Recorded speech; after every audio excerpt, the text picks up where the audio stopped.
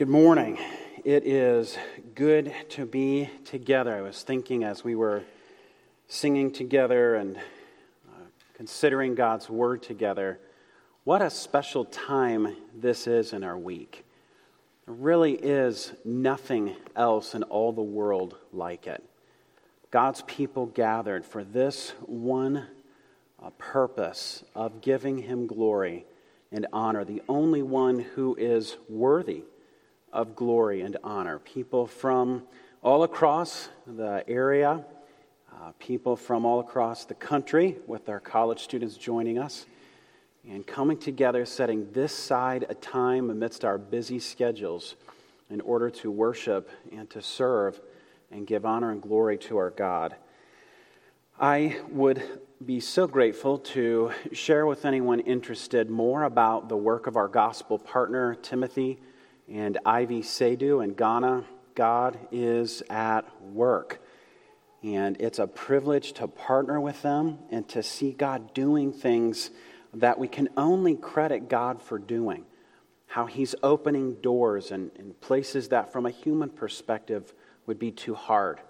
And God is clearly at work doing His mission of advancing the gospel across the world. And we're so grateful for our partner Timothy Seydu and his faithfulness in discipling and raising up leaders through discipleship and training to go and to plant churches and to minister Christ in those places. And then I also will give a shameless plug for coming back tonight. It's our Sing, Praise, and Prayer service from 5 to 6 o'clock tonight. And we'll also be giving a very brief testimony about our time in New York City. So my family and two other families in the church were in New York City. We actually took over for one of our gospel partners for 2 weeks. And so there's a lot of humor to be enjoyed, but certainly a lot of gratitude to our God for what He did and His grace to us in that time. We are in Psalm 78 today. Psalm 78, if you would join me there. You may remember last week we were in Psalm 119. Psalm 119 is the longest psalm in the Bible. And today we're in the second longest psalm in the Bible. So I know I'm coming back next week to see what's going to happen. Are we going to be in the third longest psalm of the Bible? I don't know, but I'm coming back for it. But today we're in Psalm 78, so join me there. And as you're turning there, I wonder if you have ever considered what our responsibility to our children is. What is our responsibility to our children? Now, we rightly think of a parent's responsibility to feed and to clothe and to provide shelter for children. Most people would even agree that you should provide a home environment that's loving and kind. Whether we're married and have children or are married without children, if we're single or widowed, in the college class, if we're male or female, in the Berean class, if we're young or mature in age, God has given to us, the church body, a command to tell the next generation, both of His works, but also of His words. So let's begin by reading Psalm 78 together. We'll begin in verse 1, where the Bible says to us, "Give ear, O my people, to my teaching. Incline your ears to the words of my mouth. I will open my mouth in a parable. I will utter dark sayings of old, things that we have heard and known, that our fathers have told us. We will not hide them from their children, but tell to the coming generation the glorious deeds of the Lord, His might, and the wonders He has done. He established a testimony in Jacob and appointed a law in Israel, which He commanded our fathers to teach to their children, that the next generation might know them, the children yet unborn, and arise and tell them to their children, so that they should set their hope in God and not forget the works of God, but keep his commandments, and that they should not be like their fathers, a stubborn and rebellious generation, a generation whose heart was not steadfast, whose spirit was not faithful to God. Psalm 78 is a historical psalm, and we'll see how much so as we continue to look at it today. The author is Asaph. He was a Levite and a lead musician, a music director in the service of King David. Now, the psalm describes many wonderful works God did for his people Israel. But the psalm also demonstrates the horrific consequences of God's people forgetting, rebelling, and defying him. So it can feel, understandably so, a bit gloomy at times. It can be a little bit uncomfortable. Yet it's an instructive psalm because we're going to learn how God does great works for his people, how he rescues, he leads, he corrects, and he cares for his people despite their unfaithfulness to him and their short memory of his words and works. We'll see again, as we so often do throughout our Bible, God's loving faithfulness and care for his people. And what should be our response? Our response is commitment. We must have our commitment to tell the next generation the works of God. Now, if you look at verse 1, you'll see he immediately calls us to attention. It's kind of like him saying, listen up, pay attention, because what I have to say is of great importance and it's of great value to God's people. And we're going to be responsible. I think this is fascinating. You see here in verse 1, he's going to tell us he's going to teach us. But then we're going to find a few verses later, we're supposed to go and we're supposed to tell and we're supposed to teach. So he raises our curiosity right here in verse 2 where he says, I will open my mouth in a parable. I will utter dark sayings from of old. Sounds kind of spooky. Dark sayings of old? What are these parables and dark sayings? Well, these are insightful observations from the past. What he does in the rest of the psalm is he goes through Israel's history and he recounts everything that God has done and who God has been for his people. And he takes from that recounting of God's work on behalf of his people, on God's care for his people and his oversight, he then takes and shows us a few lessons that we can learn. He tells us then, what are you supposed to tell the next generation? All that gets fleshed out for us throughout the psalm. He's telling us to learn from the past. It's like saying, look at these events in history and learn from them. Look at these events in history and remember them. They're vitally important to your life. And he's going to show us in verses 9 through 67, Israel's rebellion, blatant rejection of God, and forgetfulness, followed by God's punishment, his forgiveness, and his care for them. Just listen to how Asaph describes Israel's response to God's loving kindness to them in verses 40 and 41. How often they rebelled against him in the wilderness and grieved him in the desert. They constantly tested God and provoked the Holy One of Israel. I don't know if you've had the same thought, but oftentimes when I'm reading through the Old Testament and I see God's favor and God's forgiveness and God's mercy and his kindness to his people, and his people respond with stubbornness, or they question God, or they doubt him, or they wonder, what is he doing? Who does he think he is? Or they just outright rebel and defy him and what he says. Perhaps you've had that same thought.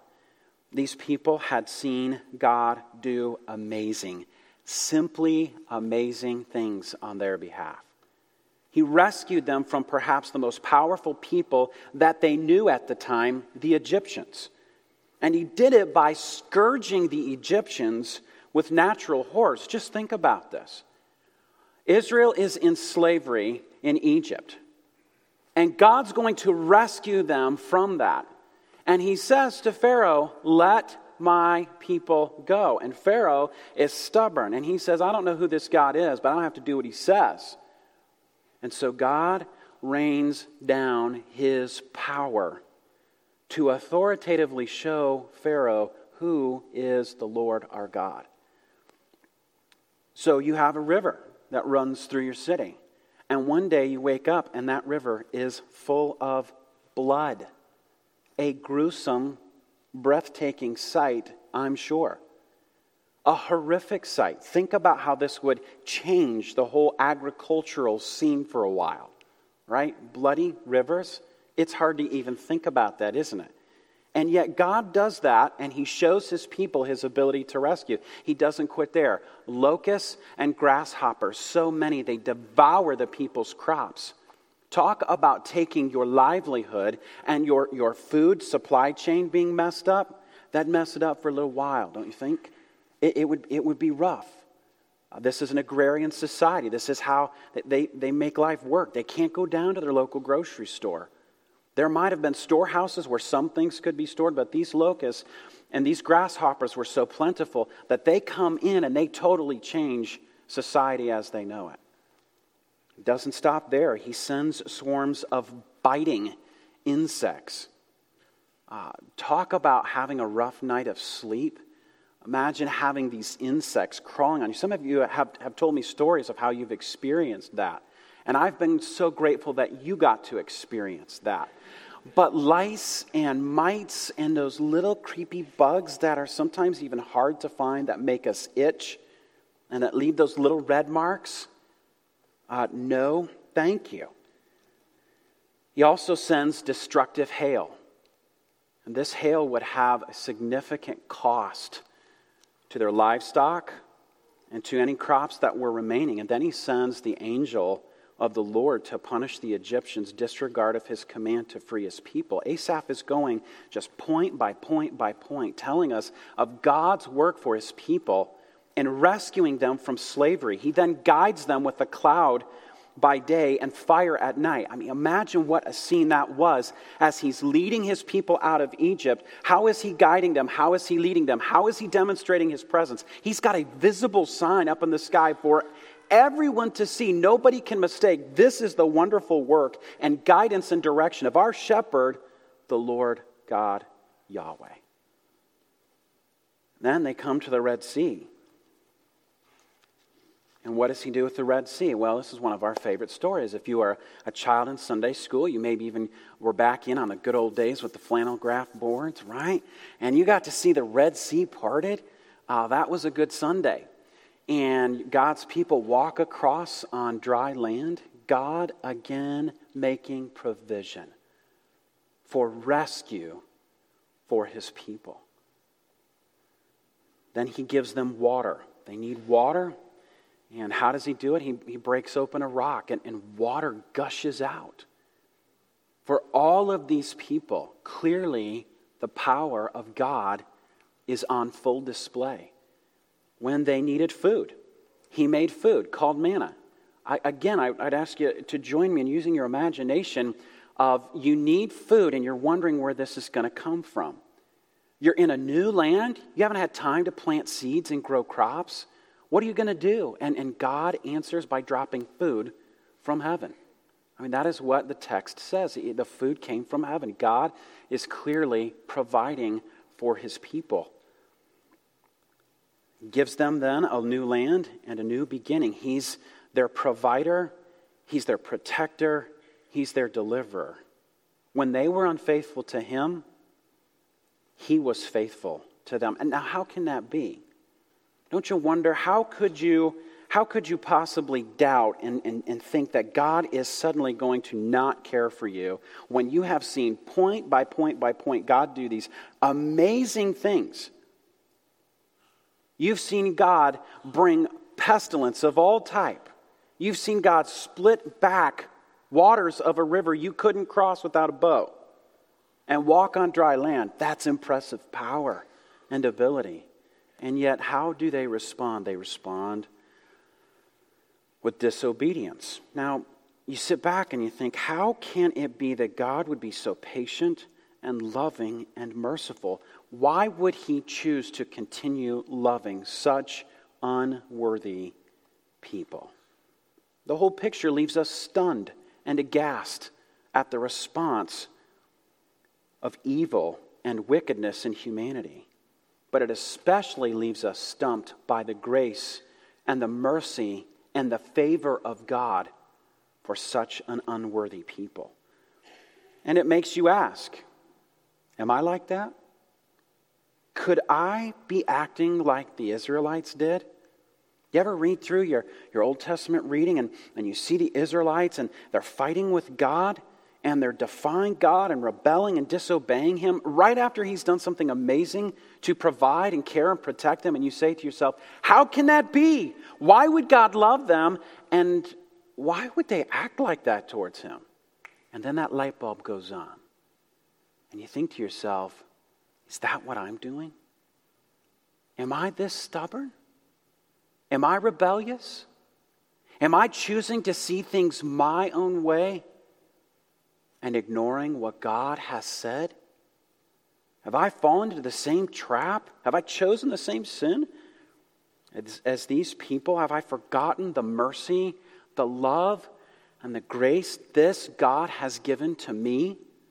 One of the best motivations, perhaps the only true motivation a Christian should have for obedience to God, is the love of God expressed to us on the cross. So that when God gives me a command, I'm glad to do it. This God gave all for me. If He's telling me not to do something, it's not because He's holding something back from me that's good and wonderful. Clearly, He loves me. So I will gladly trust Him and respond with eager, wholehearted obedience to Him. Well, Asaph has done exactly what he purposed to do. He's caused us, through recounting Israel's history, to look inward and say, is this you? Do you look like this in your relationship with God? He's using Israel's dotted past to teach us a spiritual lesson. And just like Jesus' parables, it leaves us with these questions to ask ourselves. The history and these commands of God, Asaph says in verse 3, we have heard and we have known them. Now, we heard them and we learned them from the previous generation. They took the time to tell us these glorious deeds of the Lord, His might, and the wonders He has done. And now we, the people of God, young and old, single and married, with or without children, men and women, were told to tell these same glorious deeds of God, His might, and the wonders He has done to the next generation. So our first commitment is to tell the next generation these glorious works of God. Can't you just see the bedtime stories?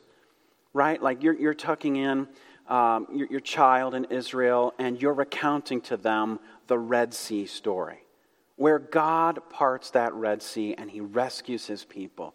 We give that goodnight kiss, tell them we love them, squeeze them tight, and off they go with a smile on their face to sleep. Right? That's what Asaph is saying. Declare the wonderful, glorious works of God to the next generation. And when they're afraid, mom or dad's taking them aside and saying, hey, look, I was afraid too when we were in Egypt. I wasn't sure how we were going to get out of that. It was slavery. It was torture. It was hard. I didn't know where the rescue or deliverance would come from. And mom or dad says to them, but God proved His faithful love to us. You can trust Him while you're afraid right now. He knows your needs. He's provided for them before you could even think about it. God is our rescuer. So our first commitment is to tell the next generation the works of God. And in verse 5, we have our second commitment. Our second commitment is to tell the next generation the words of God. If we look at verse 5, the Bible says, He established a testimony in Jacob and appointed a law in Israel, which He commanded our fathers to teach their children. God has given His words to us. It's instructive to us that God has given us his written, revealed word. It shows us God wants a relationship with us. But it means we have to do something with these words. We have to know them. We have to love them. We have to live them. And we know his word is filled with commands, principles, and realities about who he is, how we have a relationship with him, and how he interacts with us in his created world. We accept the Bible as God's word through our relationship with Jesus Christ.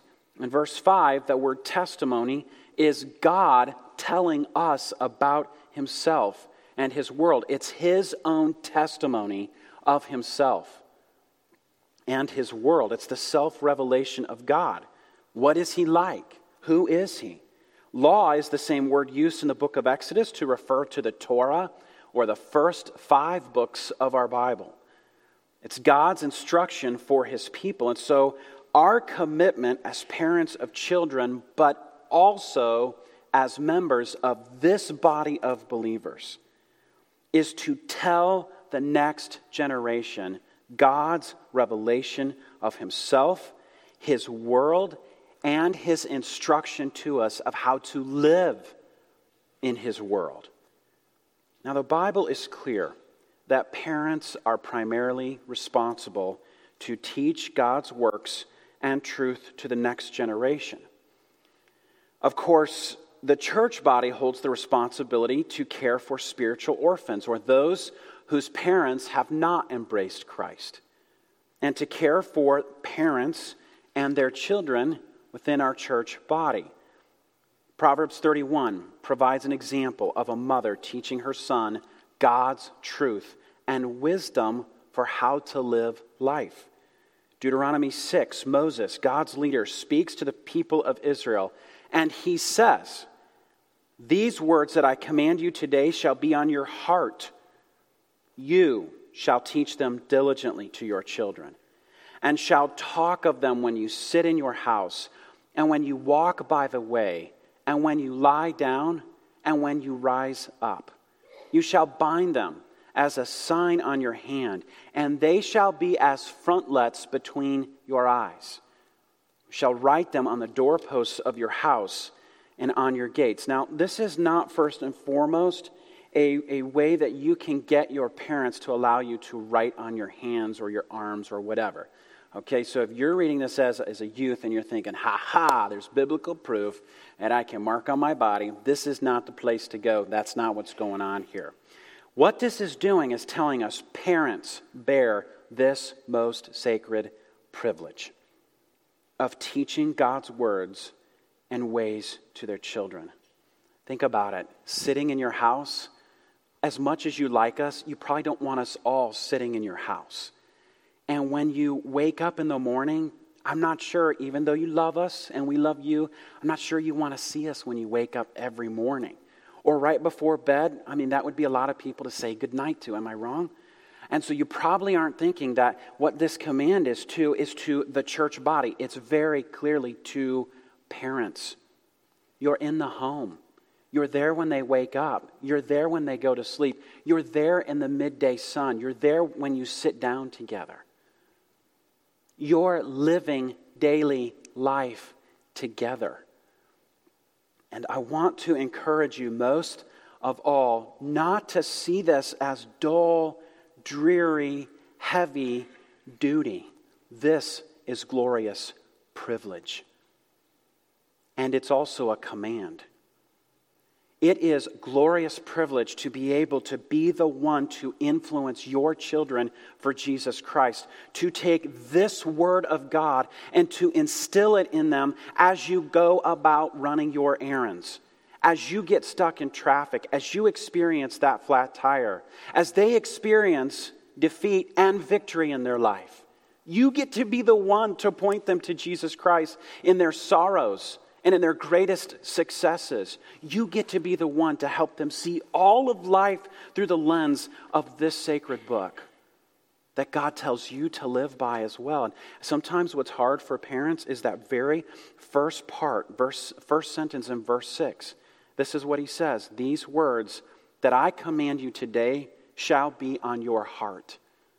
This requires something of me as a parent. It's like one dad told me, I guess this means that I'm really going to have to know God's word myself first. Because I can't teach what I don't know, can I? And that's exactly right. Other parents have come and said, I'm just terrified. What happens if I mess up my kid? And I say, what's going to happen if you don't teach them God's truth? God gives us this as a command, but he gives this to us as a sacred privilege. The fact that our kids get to learn with us in this environment is a wonderful, wonderful privilege.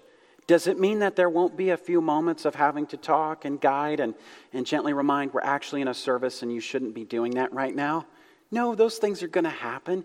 Does it mean that I'm going to have to work to teach them how to listen and how to respond and participate in a right way? Of course, but I want to be the one to do that, to show them the glories of our God, to teach them of his words and what he says and why it's a joyous privilege for me to do those things.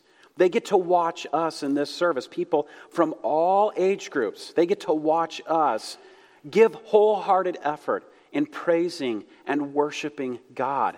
They get to hear us talk about his goodness and his grace and his work in life groups. I just so encourage you to take the wonderful privilege and opportunity it is to participate in a life group where you are learning the Word of God together. Our children don't need to be taken out of those times. You say, but what if they distract? We'll be learning and living in Christian community the very words of God to us. We'll be living out the biblical reality that we are a family of God, joined together by the glorious work of Jesus Christ. And together, it doesn't matter your age, your marital status, none of that matters. You get to talk about the greatness of our God, his works, and his words to the next generation. There's nothing like it.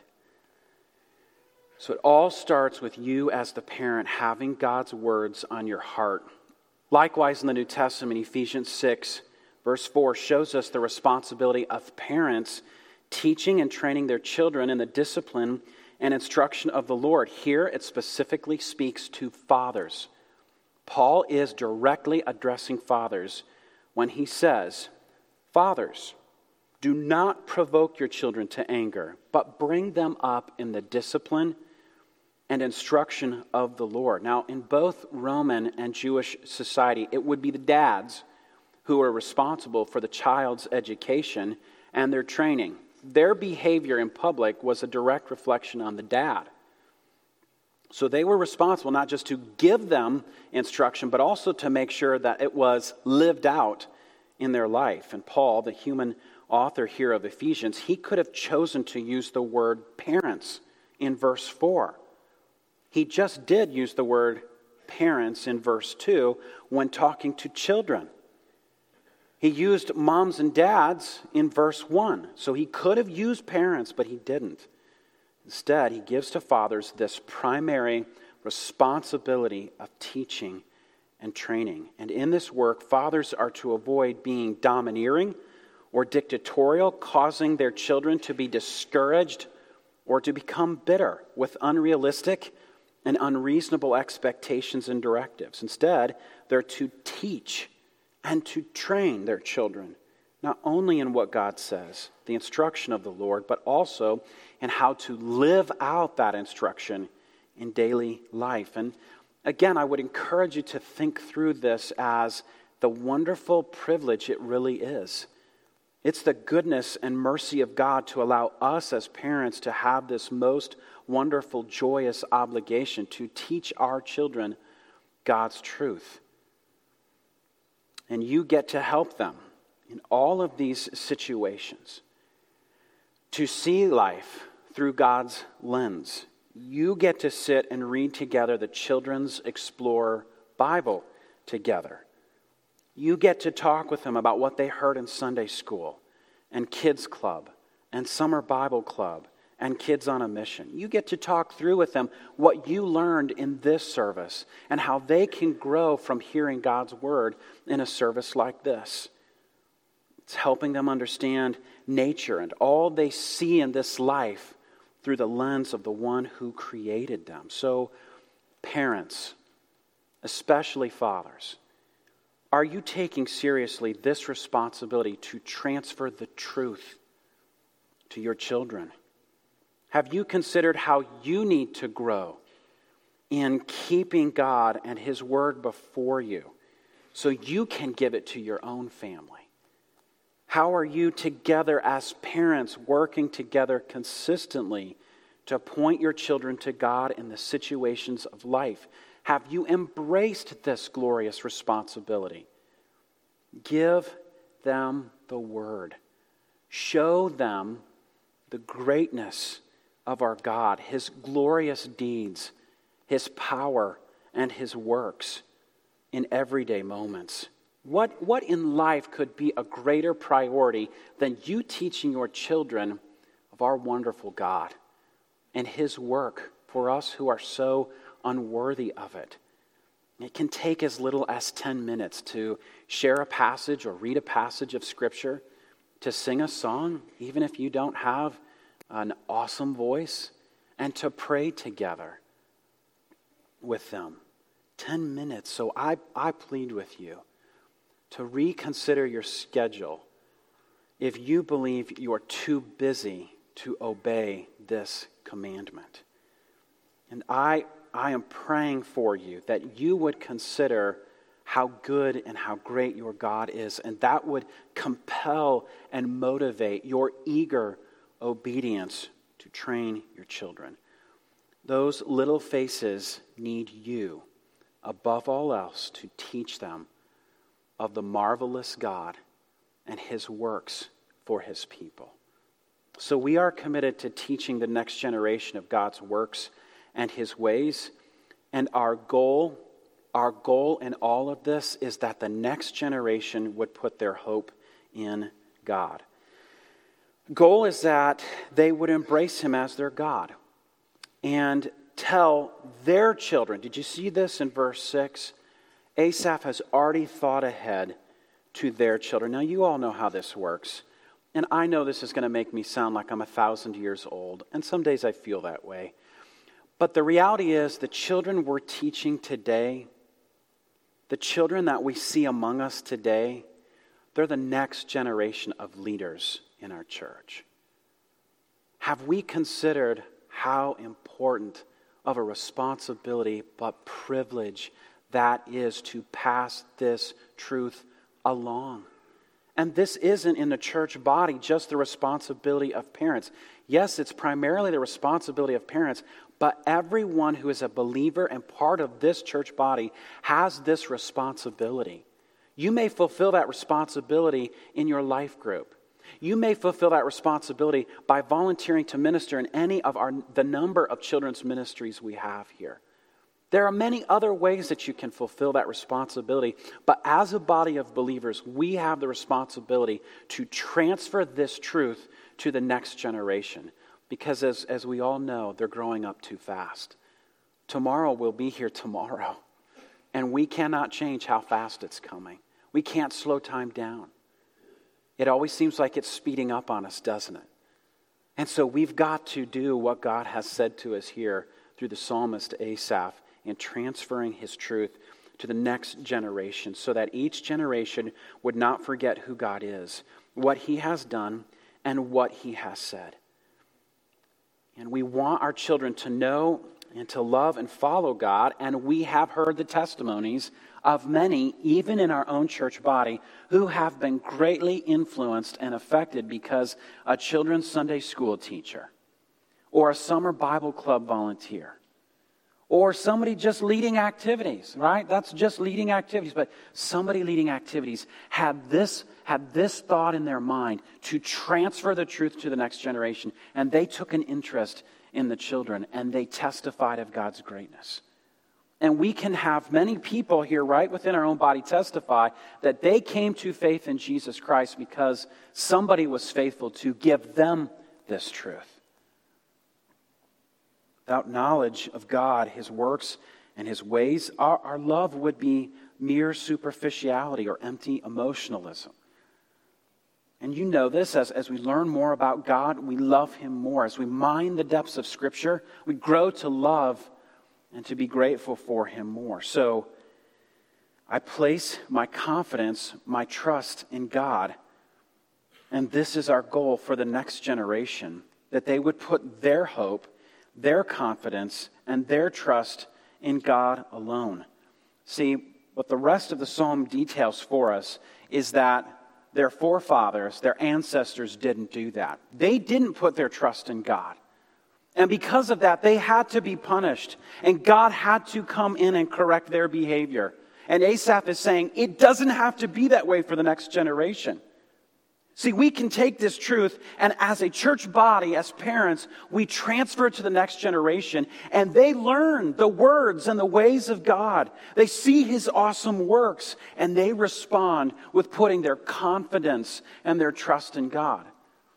Now, we have to be careful, right? Because this isn't a sure thing. It might be that a child hears the words and the ways of God and chooses, as they grow older, to reject those.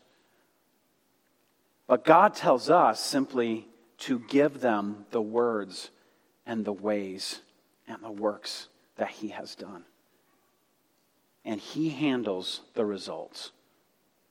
So we want to be faithful in transferring this truth to a new generation, so that they would not make the mistakes of stubbornness and rebellion and unfaithfulness and no commitment to God, but so that they would see this is a God who really is worth giving all of your heart and all of your life and all of your energy to serving.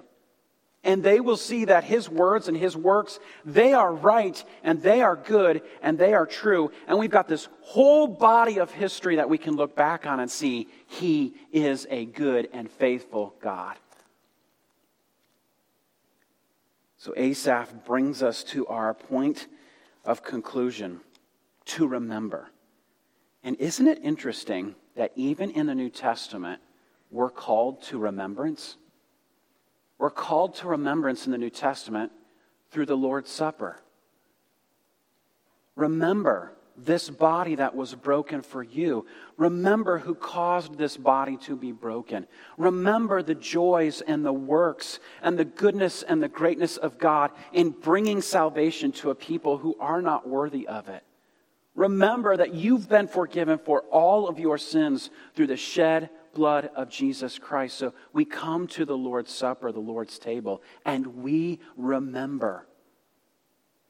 And isn't that what Asaph said? We will not forget the works of God.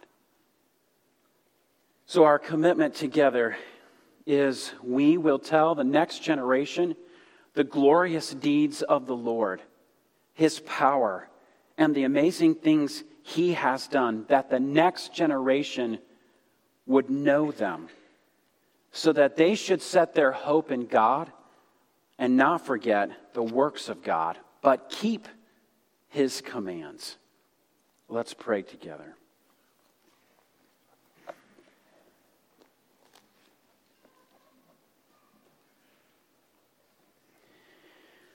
Lord God, the privilege you've given to us in passing your truth along, it is sobering. But it also brings us great joy. We know what your truth has done in our hearts, in our minds, how it's transformed our lives. And we desire for our children in this church body to be transformed in the same way. You've graciously given us the work of teaching them of your glorious deeds, of showing them the greatness of you, our God. You have given to us the privilege of teaching them your words and your ways. And you've given to us the privilege to trust you with the results. And so, our God, I pray that you would work in our hearts to, as a church body, eagerly give ourselves to transferring your truth through us, your people, to the next generation, that they would put their trust in you and eagerly follow and depend on you. We look to you to do what we cannot. And we pray in the blessed name of Jesus Christ. Amen.